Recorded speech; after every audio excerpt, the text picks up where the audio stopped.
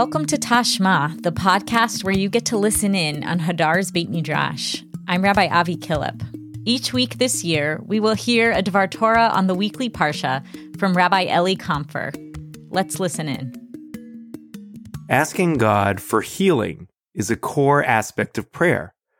But the ideal form of this prayer, expressed in the Amidah, pushes us to widen the circle of our concern. What is the proper model for prayers of healing? In Parashat Tazria-Metzora, we read about people with various ailments, including tzarat, a serious type of skin disease. One who is afflicted with tzarat must walk around saying, Tameh, Tameh, impure, impure, Vayikra 13:45. What is the reason for this?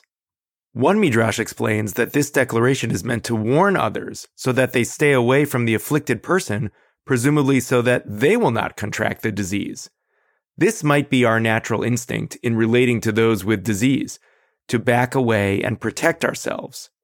However, another Midrash offers a different reason for why the afflicted person cries out. Quote, "It is taught, the person shall call out impure, impure. They must inform the public of their pain, and the public will pray for them." Bavli Sota 32b. The purpose of the afflicted person calling out here is not to warn others to stay away, but rather to implore others to pray for them. It is an invitation to respond compassionately with the sick person and take action, not to run the other way. One of the central blessings of the Amidah asks for healing. It reads as follows: "Heal us, Hashem, and we shall be healed. Save us, and we shall be saved, for you are our praise. Raise up complete healing to all our wounds. For God, King, faithful and merciful healer are you. Blessed are you, Hashem, who heals the sick of his people Israel." The biblical source of the first sentence in this blessing comes from Yirmiyahu 17:14. The only difference is that in Yirmiyahu's prayer, the request is only about himself, but our blessing alters the singular form to the plural. In Yirmiyahu, it reads, "Heal me, Hashem, and I shall be healed. Save me, and I shall be saved, for you are my praise." Whereas in the Amidah, it reads, "Heal us, Hashem, and we shall be healed.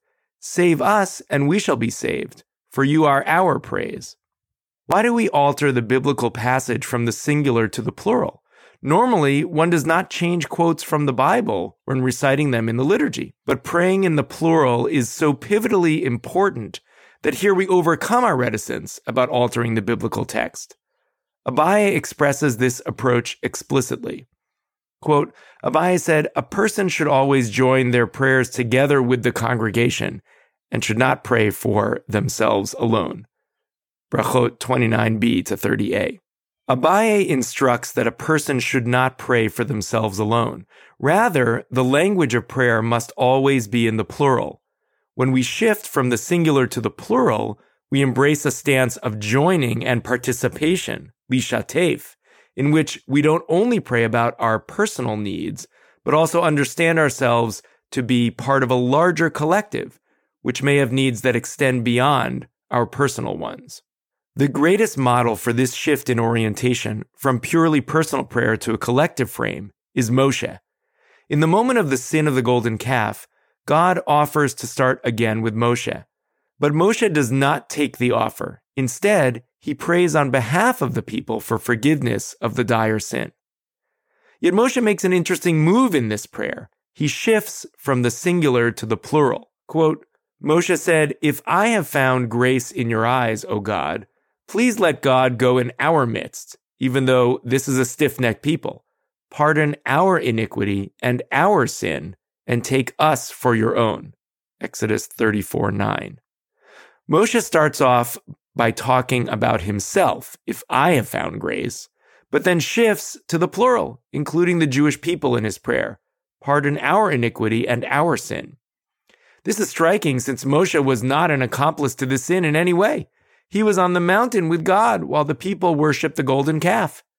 And yet, he chooses to join with them in his prayer. Aviva Zornberg points to the power of this decision. Quote, "It is remarkable that while he speaks in the first person, singular, when he asks for the vision of God's glory, Moshe modulates to the first person plural in verse 9. At the culmination of Moshe's work of prayer, he identifies with the sin of the people. Quietly, undramatically, the pronouns change. This is the moment when he makes his profound choice to speak out from the side of the human, so that I and we shade off into one another. At this moment, God renews his covenant. Aviva Zornberg, The Particulars of Rapture, pages 437 and 442. The act of praying for others, and not just ourselves, is a redemptive act.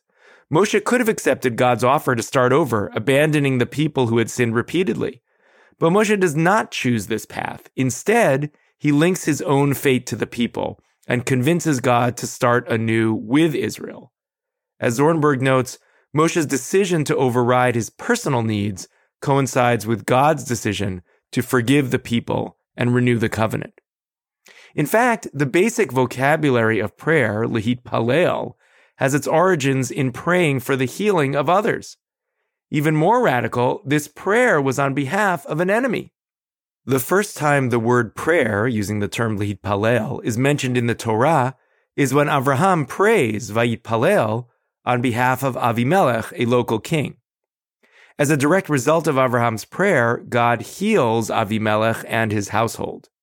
The scene is as follows. Avraham travels to Gerar and claims that Sarah is not his wife, but his sister, in order not to suffer at the hands of the locals who might kill him in order to take Sarah. Indeed, Avimelech does take Sarah to his household, but God threatens Avimelech in a dream and requires him to return Sarah to Avraham. God tells Avimelech that Avraham will pray on his behalf so that he may live. Prayer here is the catalyst for life. Without it, Avimelech will die. Avimelech follows God's word and returns Sarah to Avraham, although he is angry with Avraham for tricking him. After giving Avraham gifts, we read that Avraham prays for Avimelech. Avraham then prayed to God, vayitpalel Avraham, and God healed Avimelech and his wife and his slave girls so that they bore children. Genesis 20:17. One other aspect of the scene of Avraham praying for Avimelech is striking. He prays for someone who is not a member of his household and who in fact wronged him.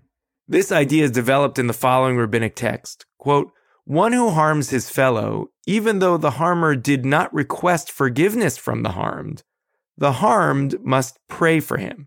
As it says, Avraham prayed to God on behalf of Avimelech. Tosefta Bava Kama 9:29. Avimelech harmed Avraham by taking his wife. He also does not apologize to Avraham, and yet Avraham prays for him. This view of prayer as something that is extended to the people who owe us an apology is unusual. We often think of the prayer for healing as something we do for those who are in our circle of relationship. But this is a model where the prayer for healing is something that is beyond our immediate circle, even extending to those who vex us. In fact, praying for one's enemies' healing is a form of forgiving them, even when they don't ask for forgiveness.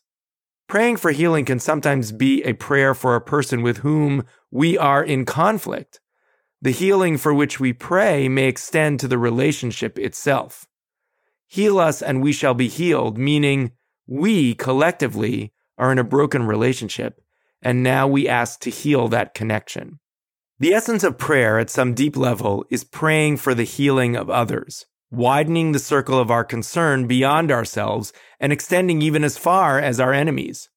When the person afflicted with tzara'at calls out to us, we are meant to respond, not by running away, but by offering prayers on their behalf. The opportunity to develop this instinct occurs every time we recite the prayer for healing in the weekday Amidah. Shabbat Shalom. Our producers for this podcast are Sam Greenberg and Jeremy Tabak. Thank you to David Chabinski for editing this episode. I'm your host, Rabbi Avi Killip. It's been a pleasure to learn with you.